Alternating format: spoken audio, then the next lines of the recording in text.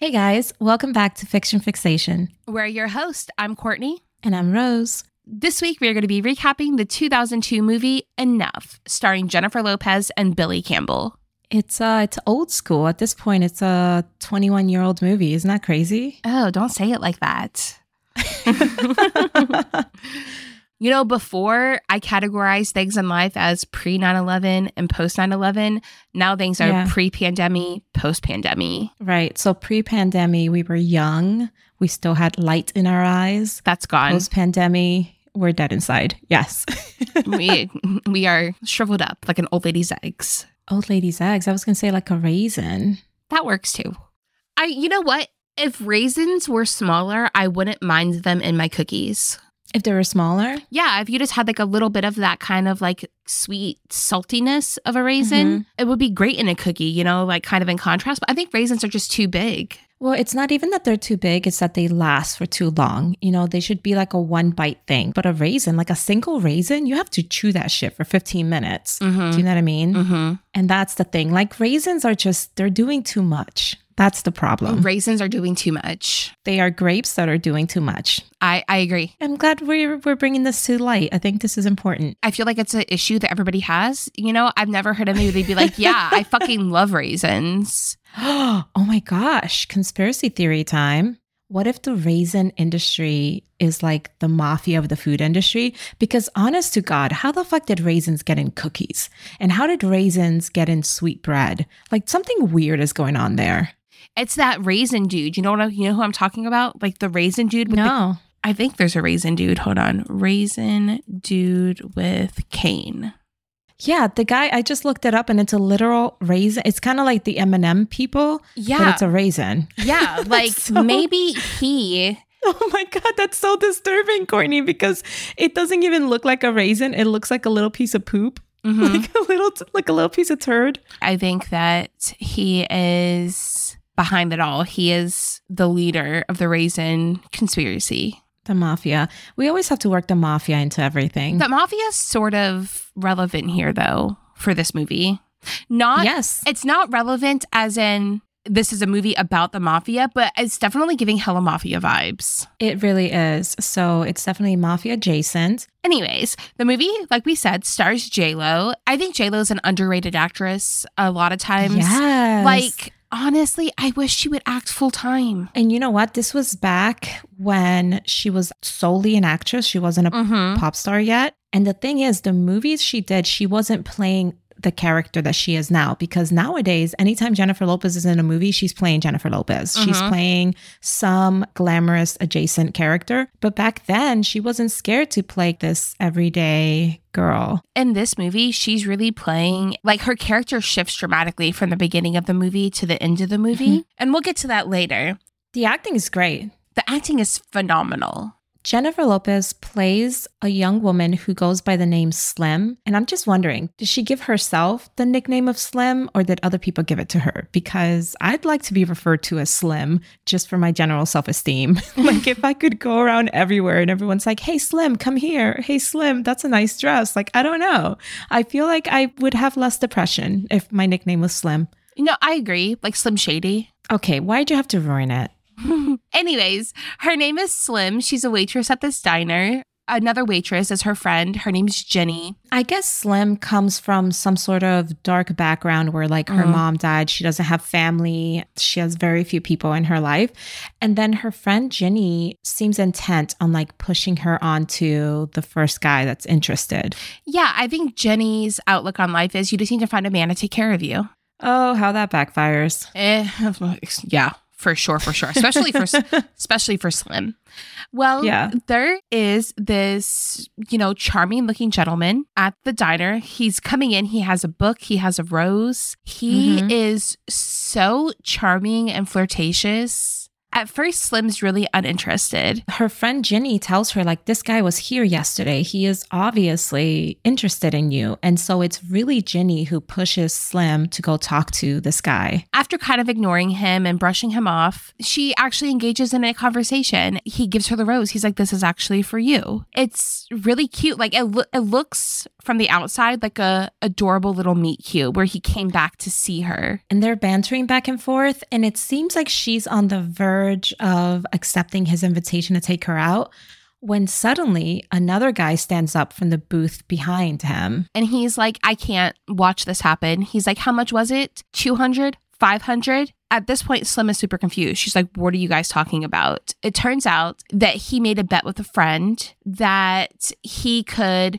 get into Slim's pants. So he bet his friend $200. You know, this other random guy is calling out the supposedly charming guy. Mm-hmm. And I thought it was sweet that, you know, the stranger is kind of standing up for her and being like, hey, I know what you're doing here. And do you know what else is kind of sweet about this guy? He doesn't hit on Slim. He doesn't try to slide in. He literally just says, I just couldn't sit there and let it happen. And then he starts walking away. After Ginny sort of motions for her to go after him, Slim, apparently, she does go after him. And that's the start of this guy. His name is Mitch.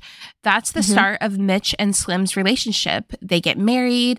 They have a child together.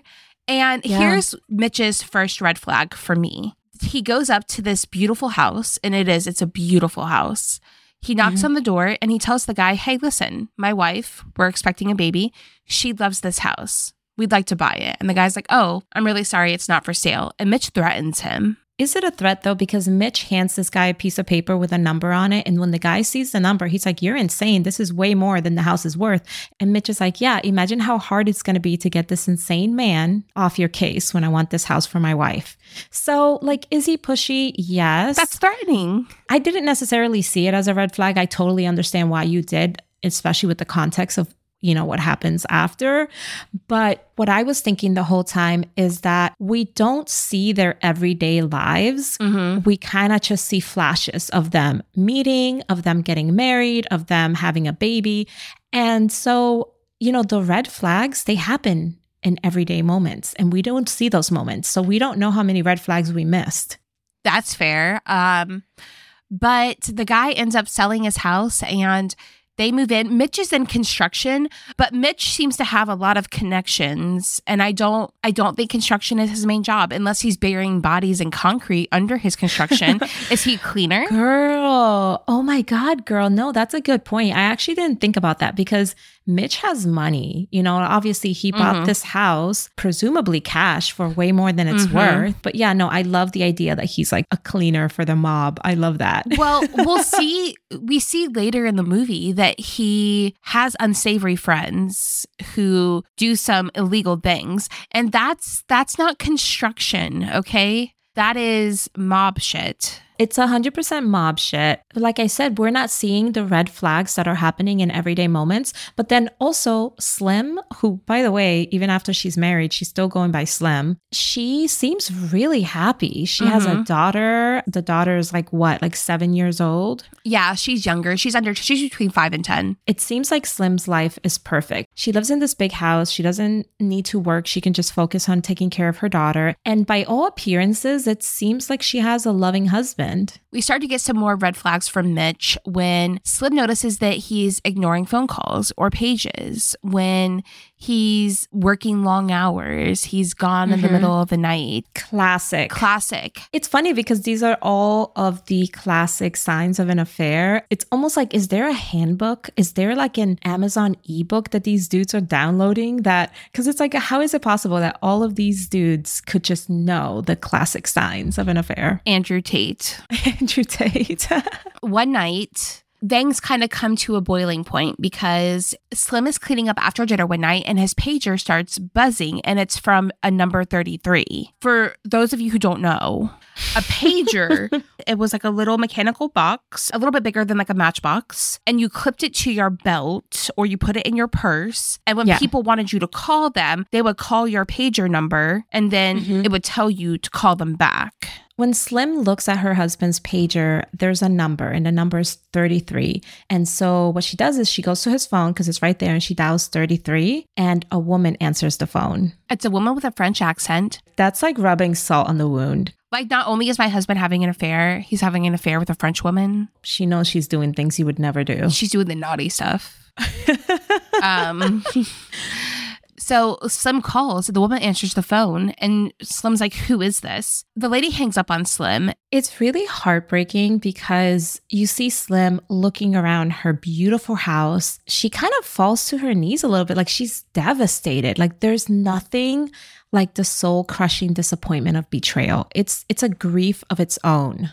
And you know what makes things even worse is when she confronts Mitch about it, he's apologetic, but also he makes it clear that like he's not going to stop. Well, what he says she's not important. And then he apologizes and it seems really sincere. And I think that from the woman's perspective, his apology to her feels like he's saying, I'm not doing this anymore. But what he's actually saying is, I'm so sorry you found out. Like I've been trying so hard to keep this, from you. So, he's apologizing, but he doesn't stop. He comes home one day after working late. Slim goes, I can smell her perfume on you. And he's like quipping so fucking dramatic. She's yelling at him and she's saying, how many women have you slept with? And he answers the worst possible answer. Doesn't matter. He says, what does it matter? I'm a man. I have needs. Maybe this is better for everyone. Yeah, he's like, listen, baby. He's like, you get the life, you get the house, you get, this beautiful life we built together. And I get to go sleep with other women who put their tongue in my butthole. So like, really, we're both winning here. I feel like a woman could do all those other things for herself, minus, the butthole thing. He smacks her across the face and he's so calm too. He's not raising his voice or anything. He's like, you have to realize this is how things are going to be. This is your life. Yeah, he slaps her and she is shocked. Like her mouth is hanging open. And he goes, what? I can't hit you? And she goes, no, you can't. So he punches her and knocks her to the floor. And he is all just calm and serene about it. He's like, listen, this makes things so much easier. Now I can just say, I'm going to ourselves for a few hours instead of having to sneak around and lie. Right. He tells her, I make the money. It's my rules. And he basically tells her, you have to get used to this. I'm not sneaking around anymore. And he literally says, this is your price for living a good life. Fuck you, dude. Okay. Basura. Is that it? Basura? Basura. Yes. Basura. Yes. Straight in the trash. And so he's leaving to go to his mistress's house. And he tells Slim, love is a scary thing and I refuse to live without you. So it's a veiled threat. He looks at her. He says, do you understand what I'm saying? Like he's threatening her. Yeah. In a very kind of poetic way. Like it's almost worse. Like I almost wish he would just say, if you try to leave me, I'll kill you. And instead he says like this very poetic thing of like, love is a scary thing and I refuse to live without you. Just say you're a wife beater who might murder her. Like just say it. Don't write a Taylor Swift song, Right? Do not bring Taylor Swift into this. Well, then he walks over. He goes into her purse. He takes her driver's license and her keys. And he's like, just in case you got any ideas. I think it's important to remember, right? Slim, she has a handful of friends that love her, but she doesn't have money. She doesn't have resources. She depends on him 100%. Yeah. And this is terrifying. This is a terrifying position. Yeah, she goes to her mother-in-law's house. Her mother-in-law is really excited because Slim was supposed to bring the granddaughter over to see her. It seems like they have a good relationship, her and the mother-in-law. First of all, red flags on the mother-in-law's end because when mother-in-law sees the cut on her face, she goes, what did you say to him? She goes, oh, honey, what did you do? Excuse me? Put the grandmother in the trash. Put grandma in the trash, all right? Put her in a home, a bad home. Put her in the trash of a home. Yeah. Terrible. Yeah. I mean, I think this was the first indication to Slim that like she has no one to turn to because the mother-in-law is the only family she has. And the mother-in-law is very obviously on her son's side. Like, oh, you must have pissed him off. Well, and then Slim goes to Jenny. Jenny essentially is like, honey, you have two choices. You can deal with it or go to the police. That's literally your options. Right. I mean, for a second there, I was a little pissed at Jenny because she started off saying like, oh yeah, men are just like that. They're like landmines and, they can turn on you in a second. And I was just like, Jenny, could we put your daddy issues aside for 1 second? This is a serious conversation. Right. But then Jenny was like, go to the police. And Slim freaks out. She's like, he's the father of my child. I'm not putting him in jail. Mitch, the husband, is really flexing his hand to show Slim just how much power he has because when Slim goes to try to pick up her daughter, she pulls up to her daughter's school and they tell her like, oh, her dad picked her up. Like, of course they released the daughter to the dad. Like, why not? Yeah. Well, and then Slim goes home. They're not there. Mitch took the daughter and he took it to the zoo, but he knew what he was doing. He knew he was worrying Slim to death. And the thing is, like, Slim does go to the police. Yeah, she goes in and she's like, I have this friend whose husband hit her. What could be done? And they're like, well, your friend will need to come in and make a report. And then if there's physical abusive evidence, we will arrest him. And she's like, okay, but he can make bail if he has money. And they're like, yeah, he can make bail. And she's like, all right. And if he makes bail, what happens?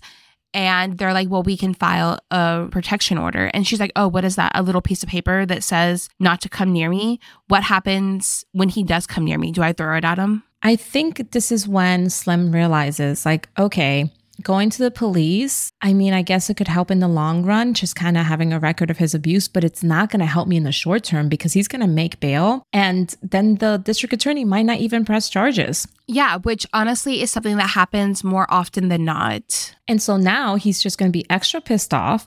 And also the cop that she talked to told her that he legally has a right to see his kid. So if she wants to take his kid away, she would have to go through the family courts. And so obviously, this domestic violence situation is one that a lot of women find themselves in. And even though Slim doesn't have a lot of resources, she pools all of her resources and she comes up with a plan to get out. Yeah. So she has her small group of friends.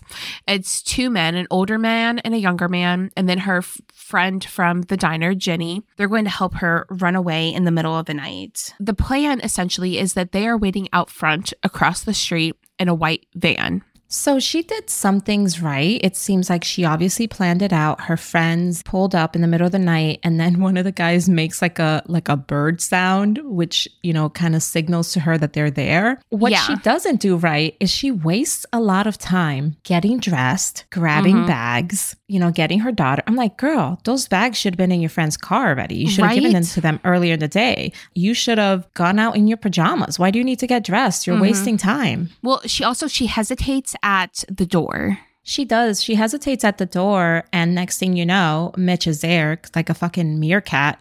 He pops out of nowhere and he gets violent because obviously he sees her with a bag and her child and he knows that she's trying to leave. Her friends are outside and they're staring at the house. They're getting a little worried, like what's taking her so long. They don't want to go in and ruin everything, and wake Mitch up. But then they hear crashing and they're like, fuck it, go, go, go. When they get in, Gracie is still asleep on the couch, their child. Not the time to make a joke, but kids really can't sleep through anything. Kids can sleep through anything, but then other times when you need them to sleep, like they're wide awake, they're staring into your soul. Right. I mean, she could have done mommy a solid and woken up because as we will see in a second, Mitch does not want to be violent in front of his daughter.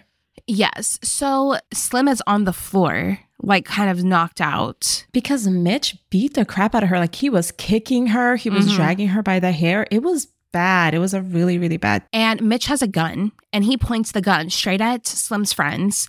And he was like, take another step. I'm going to blow your brains out. It's dark in here. The lights are off. You just broke into my home. Because the guy did. He broke a window and a door to get through. He's like, you just broke into my home. I don't know who you are. Slim's friend does something that's really smart. He grabs the little girl from the couch and wakes her up. And he says, wake up, look at daddy, look at daddy. So now Mitch, he's trying to save face in front of his little girl. So he puts the gun away. Yeah, he hides it behind his back and they're like, all right, tell daddy bye-bye. Let's go. So they just take Slim and the girl while the girl is like looking at her dad, and just take her and get in the car and go.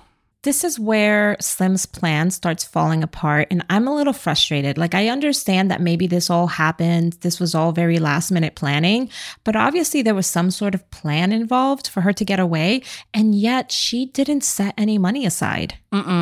She did not set any money aside. So when she goes to hotels and stuff to try to use her credit cards or her ATM cards, they're all already canceled. She can't take money out of a bank. She can't go and use a ATM. She can't use a credit card. They're all frozen. Okay, I have a few questions about this because how was he able to cut off all the credit cards in the middle of the night? This was 2002. There wasn't any smartphones. He couldn't do it on the app. He would have had to call and get a human being.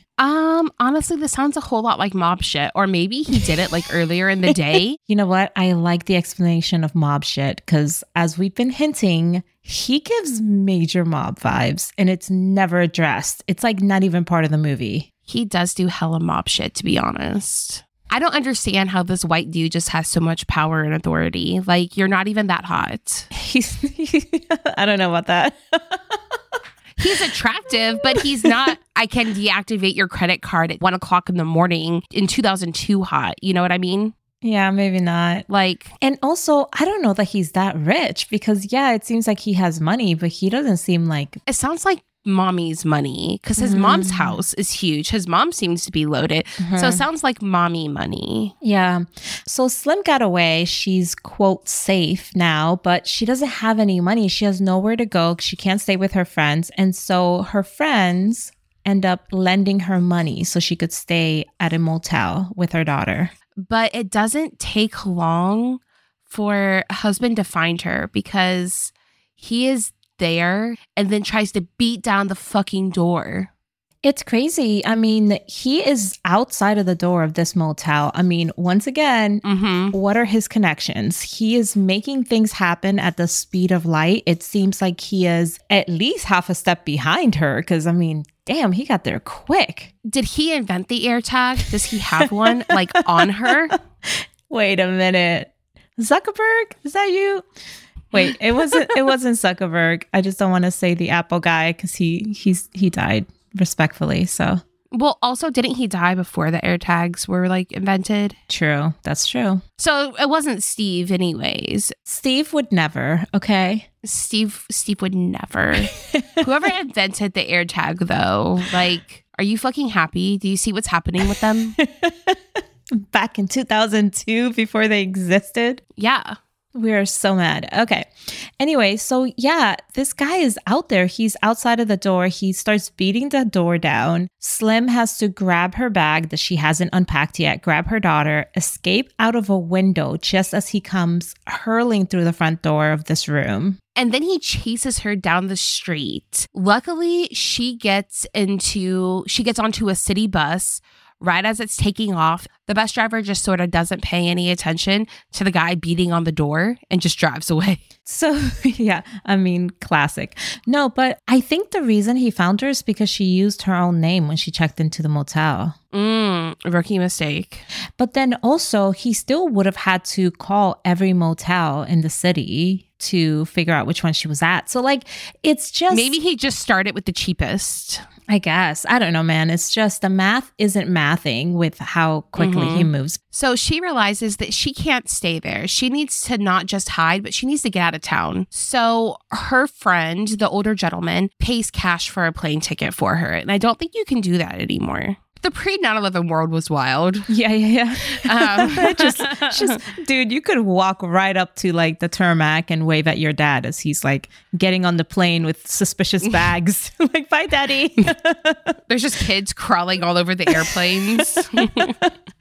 Slim and her daughter go to Seattle to go stay with an old friend of Slim's who was actually kind of like an ex-boyfriend named Joe. Not kind of. It was an ex-boyfriend. Okay, so she goes to stay with ex-boyfriend Joe. Joe seems all too excited to let Slim and her daughter crash at his place.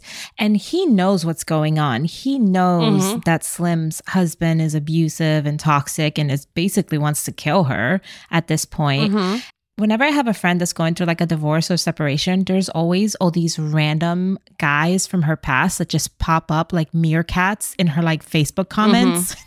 Do you see that phenomenon? They can sense the divorce. And all these men from high school are like, oh, she smells freshly single. The bar is lower now. We can get in. Yeah. So Slim and the daughter are there for not long, like maybe a few hours. And this group of like 3 dudes just come to the door saying that they're FBI and that they're investigating a kidnapping and they need to come in and search Joe's house. Slim and Gracie hide in like a AC register under a window. That's a huge ass AC register for an apartment with 1 bedroom, but okay, I digress. But also, it's like lattice work on the outside. All you have to do is look at the AC register and you can fucking see them. Well, this is where it comes in handy for Slim that it's men looking for her, because let's be honest, men couldn't find something hiding if it literally was staring at them in the eyeballs, which she was. She was staring at these men and they were like, where's the ketchup? They're like, have you seen my shoe? Like they could not find her. Right? They didn't. They did tear apart Joe's house though. But then also it's very obvious that even though these guys claim to be FBI, they were not FBI. They were not. You can tell that they were some mob shit. They were #some mob shit. And once they think they realize that Slim and Gracie aren't there, they dip. Right. So these guys don't find Slim. Big surprise. Men are so good at finding things. So one of these mob guys calls Mitch and hands the phone over to ex-boyfriend. What's the ex-boyfriend's name? Joe. So Mitch tells Joe, he basically threatens him, and Mitch has this way of threatening people that is honestly kind of impressive because he doesn't just say, I'm going to go over there and kill you. He says something like, it would be a shame if you were walking down the street and tripped over something and your neck broke. He's very poetic about it. And you know what? Good for him. I appreciate it. I think good for him. I think it's beautiful. It adds a little bit of razzle dazzle to threats, I'm going to kill you. That's boring. Right. I'm going to turn your neck vertebra into a wind chime after you jump off a building. Like, you know what? I appreciate the razzle dazzle, It's not bad. Anyways. Yeah. Well, Slim decides that it's too risky for them to stay there for both them and Joe. And Slim doesn't have a whole lot of places. So she goes to her estranged dad, and his name is Jupiter, which dumb, but whatever. It's Jupiter? Yeah, his name is Jupiter. Oh my God, his parents were high. But she goes to her estranged father, and Daddy also seems to be on some mob shit. I didn't really understand what Dad's profession was. I got the vibes that he was some sort of artist, like very famous. It seems kind of like art dealing. Okay. But like, are these just paintings? Like, if I cut open the back of this, what am I going to find, Jupiter? What's in here? What you hiding?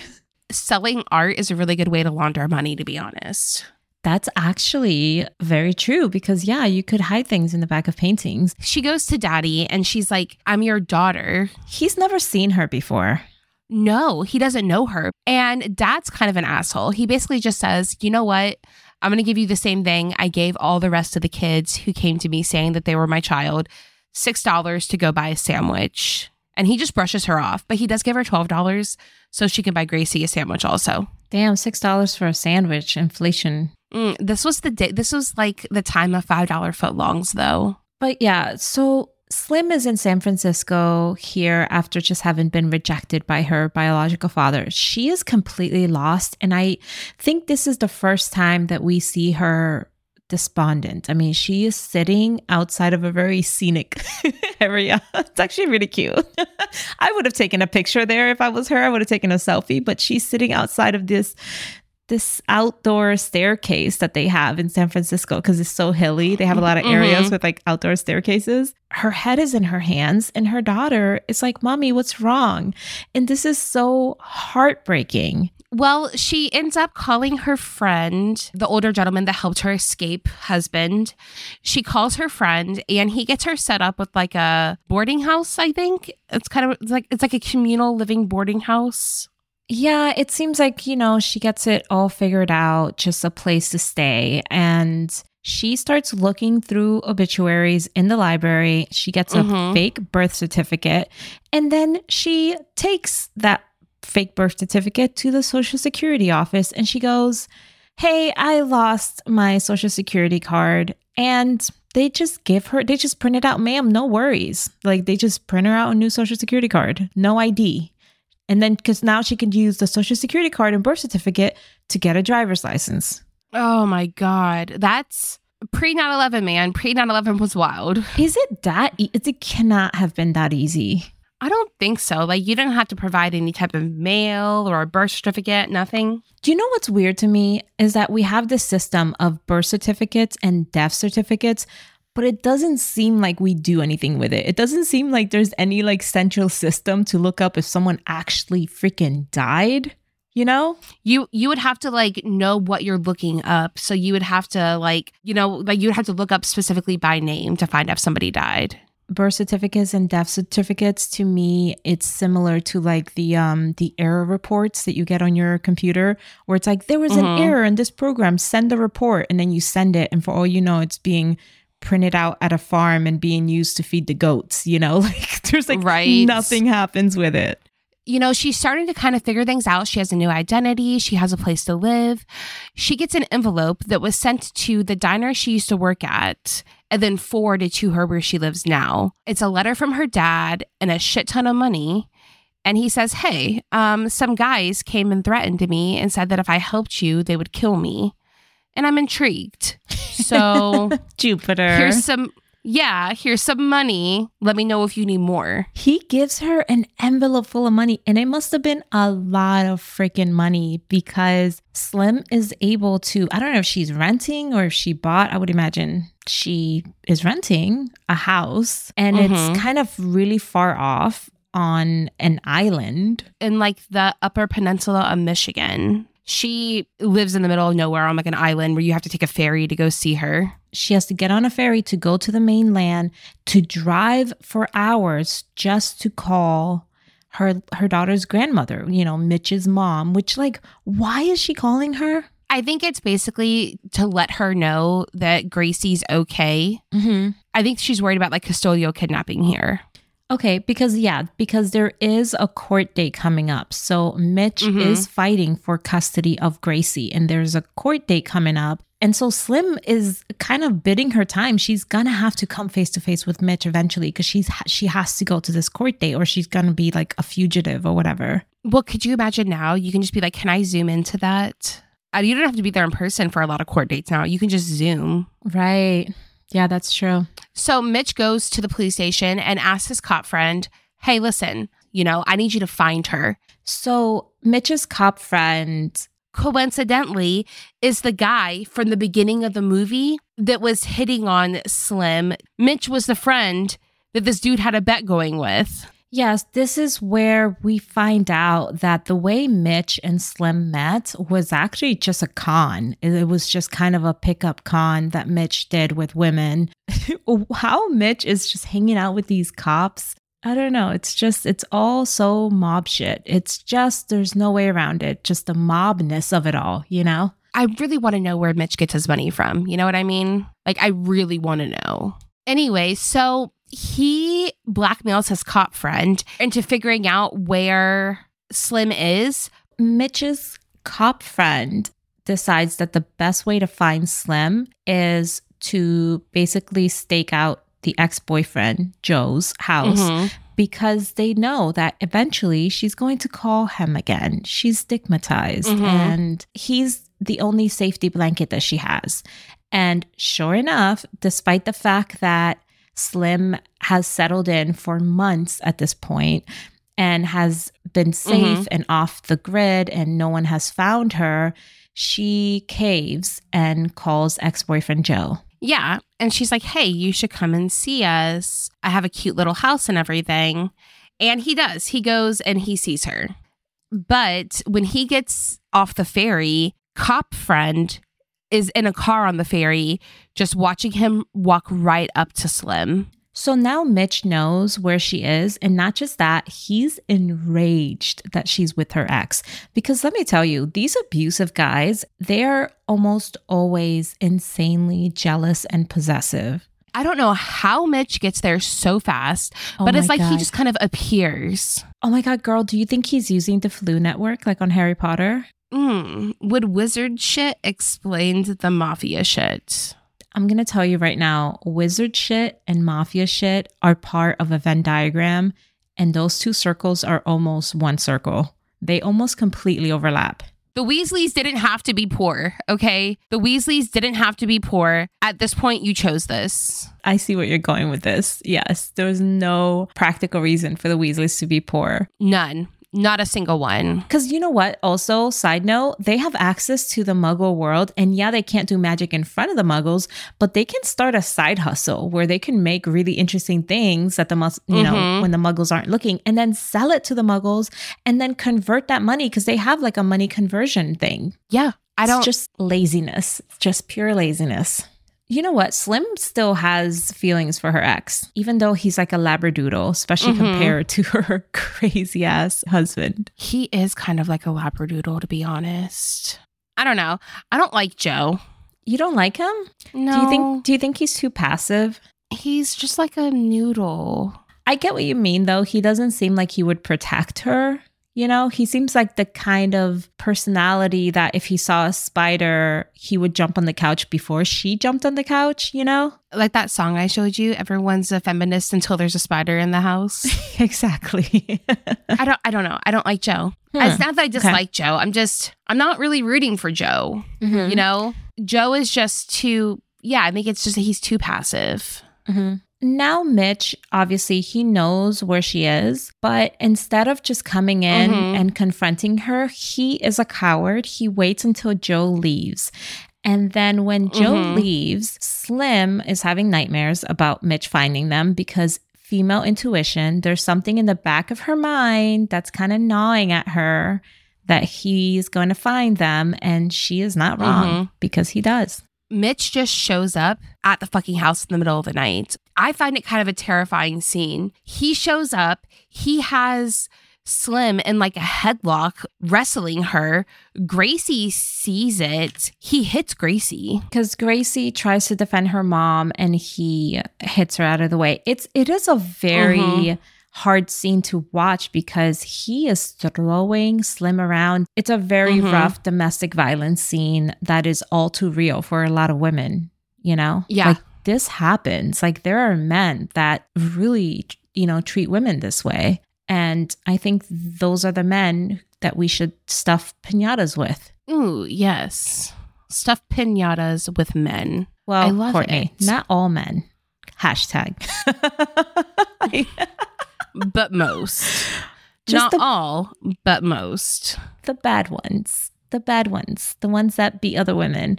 I hate the cowardice of it. I hate the cowardice of how manly and macho they feel slapping a woman around when they wouldn't go up and slap a man that's like even smaller than them. Thankfully, Slim has prepared. I mean, she's been living in fear for months. She has pepper spray in her bracelet and she's manages to pepper spray Mitch in the face and get out of his grip. She grabs Gracie and they run. This time she has prepared an exit plan. She has a wig. She has a getaway car. She's not fucking around this time. She is prepared. She has a go bag in her car. And yeah, in that bag, she has a wig. She has a change of outfits and she drives to another car and she switches cars like she was prepared. In Slim's pursuit to get away, you have Mitch's cop friend that's chasing Slim and Gracie. He's chasing her. Gracie is screaming. She is so scared right now. There's no protecting this little girl anymore from witnessing what's going on. Mitch's friend is speeding beside Slim and telling her to pull over.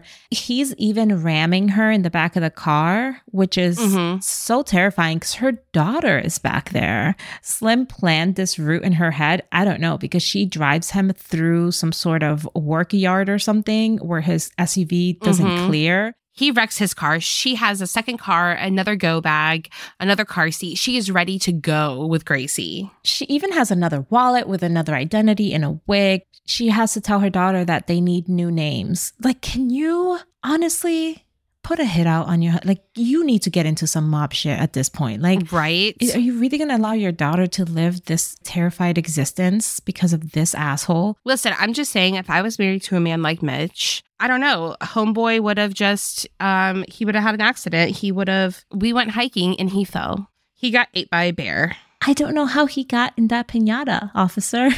And those little kids really went crazy. They were really mad when there was no candy out, so they just kept kicking him after he fell.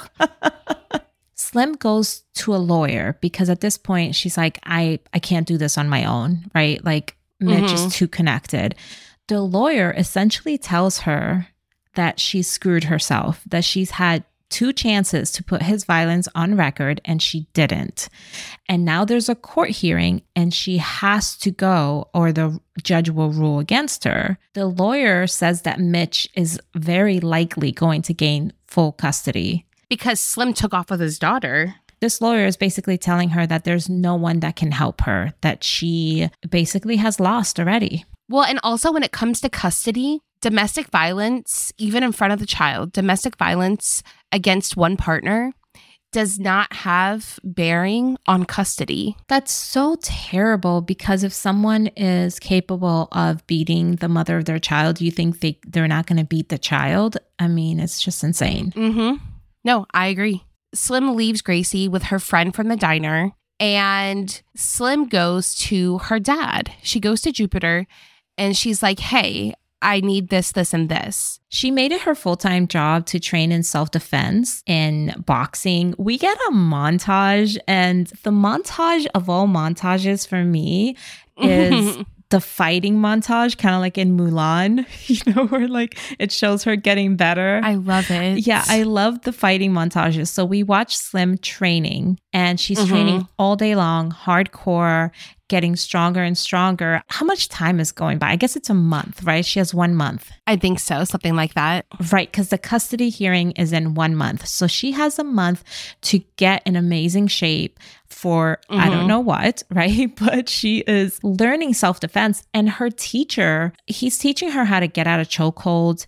He's telling her like, Mitch is bigger, but you are faster. He tells her that when she gets to hit him to never stop attacking. So her teacher is taking this very seriously. And I think she probably explained to him why she needs it, why this is an important thing for her to do, because it's not just all brute strength. Right. And Mitch he's a sloppy fighter. He is. I mean, he doesn't have to be a good fighter when he's hitting women, that are smaller than him. Slim's teacher even tells her what to do when she's on the ground, because the reality of it is that Mitch only needs one good hit to knock Slim down. And her teacher tells her that, like, he only needs to hit you once for you to be knocked down on the ground. And he's like, but that's not the end. He says, this is what you're going to do. He's going to be standing over you. He's going to think that he's won. And like the coward he is, he's going to try to kick you. You're going to know what to do. And of course, put a pin in that because she knows what to do. Put a pin in it. Yeah, so she knows Mitch is following her. She knows he's not dumb and he's going to have eyes on her. So she goes to her dad and says that she needs a body double to meet her at this bar at this time. And he's like, wow, that's short notice, but he makes it happen. The body double goes off and does its own thing in the city. Can you find me someone who looks like Jennifer Lopez? Yeah. Yeah, like give me like an hour. It's my time to shine. And she gets a cell phone jammer from him. So she goes off and does her own thing in the city, and she came prepared, okay? So she gets to Mitch's house right before he leaves in the morning, and she goes in and she starts planting evidence in his house. Letters where he invited her to come to his house.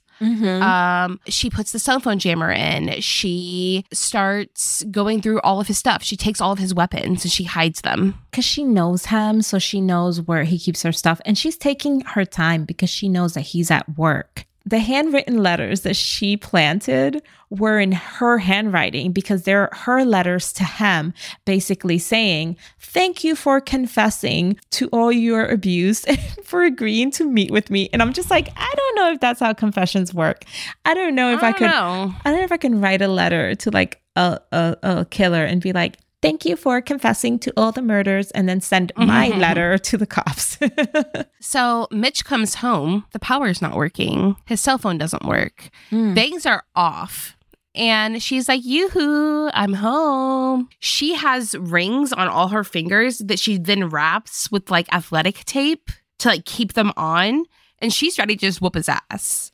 All of this rage she has, she's ready to whoop his ass. Yeah. Well, right before he gets home, she calls her friend for a little rallying cry, as we do. Okay. This is what friends do. And her friend tells her, because her friend apparently knows what she's up to, which honestly, a good friend would have been like, girl, don't do it. Like, this is going to go sideways. You know what I mean? But her friend instead says, you have a divine animal right to protect your life and the life of your offspring.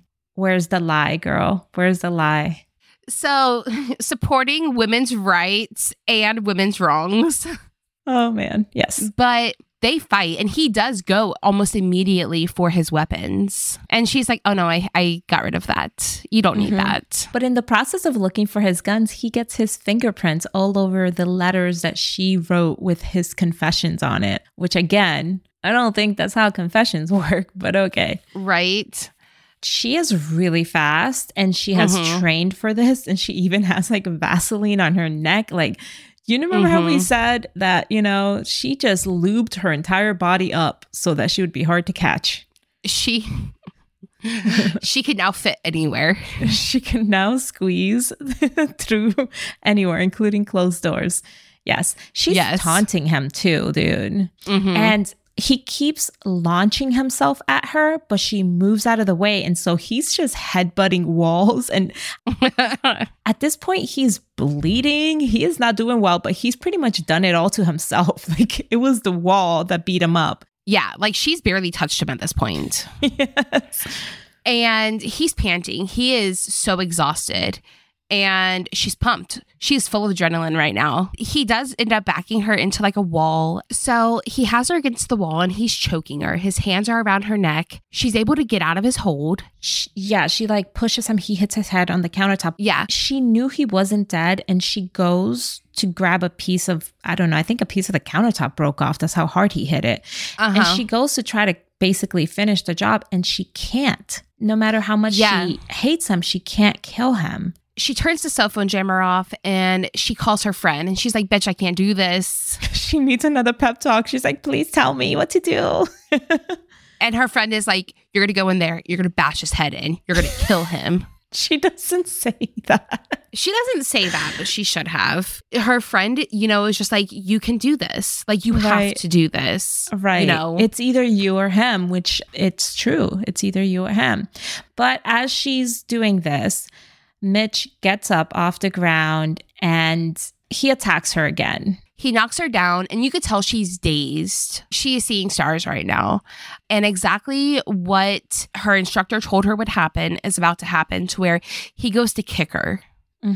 She is able to move out of the way and instead kick him. And he goes flying over the railing, falls from the second story of his house, and lands on a glass table, dead. Yeah. So Mitch is gone.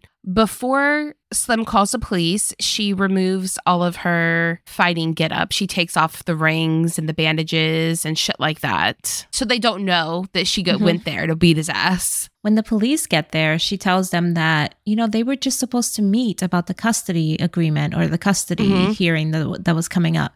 And he just went crazy. He attacked her. And I'm like, I don't know, because he has multiple blunt force traumas to his head and she does not. So I don't know how you explain this once like the medical examiner gets in there and like is like, wait a minute. Because plot in 2002. I mean, because if Jennifer Lopez looks at you in the eyes and says that something happened in a way that doesn't make sense, you freaking believe her, okay? because she's Jenny from the block and she don't ever lie. J-Lo told me, so it's true. J-Lo told me, so facts. I mean, I don't make the rules, but is exactly what happened. Yes. You know, so I had seen this movie a long time ago, and I was confusing it with another similar movie with Ashley Judd. I think that movie is called Double Jeopardy, and it's very similar to this in that Ashley Judd is married to this very abusive man, and he fakes his death and frames her for his murder, and then like changes his identity and goes on living his life. And she goes to jail. She does jail time, but she trains in jail. She gets like buff and trains how to fight. And then she goes out. And then she goes out to kill him. And she goes, Double Jeopardy. I can't go to jail twice. I already killed you. Like, I already went to jail for killing you. And she shoots him dead in the middle of like a fucking party. Is that how it works? Girl, I don't know. But isn't that interesting? Well, like if he assumed a fake identity... Is that how it works? I don't know. And honestly, I might be remembering what happened a little off because it was a long time ago. So no, that makes sense. If he faked his death and framed her for his murder, he would have had to get a different identity. Yeah. But like the person I went to jail for is dead now. I didn't kill him though. So yeah, because you would have to be placed on trial because they would obviously find out his real identity after he was murdered. Double jeopardy essentially is a clause in our legal system that says that you cannot be prosecuted for the same crime twice. So if you were found guilty for a crime or if you're found not guilty, like that's the end. They can't go after you again. They can't be like, we changed our mind. We'd like to try again. Right. Like you can be prosecuted for the same crime, but they have to be different instances. So like if you robbed a bank and went to jail. Right. You can't rob another bank. It's not like a free pass.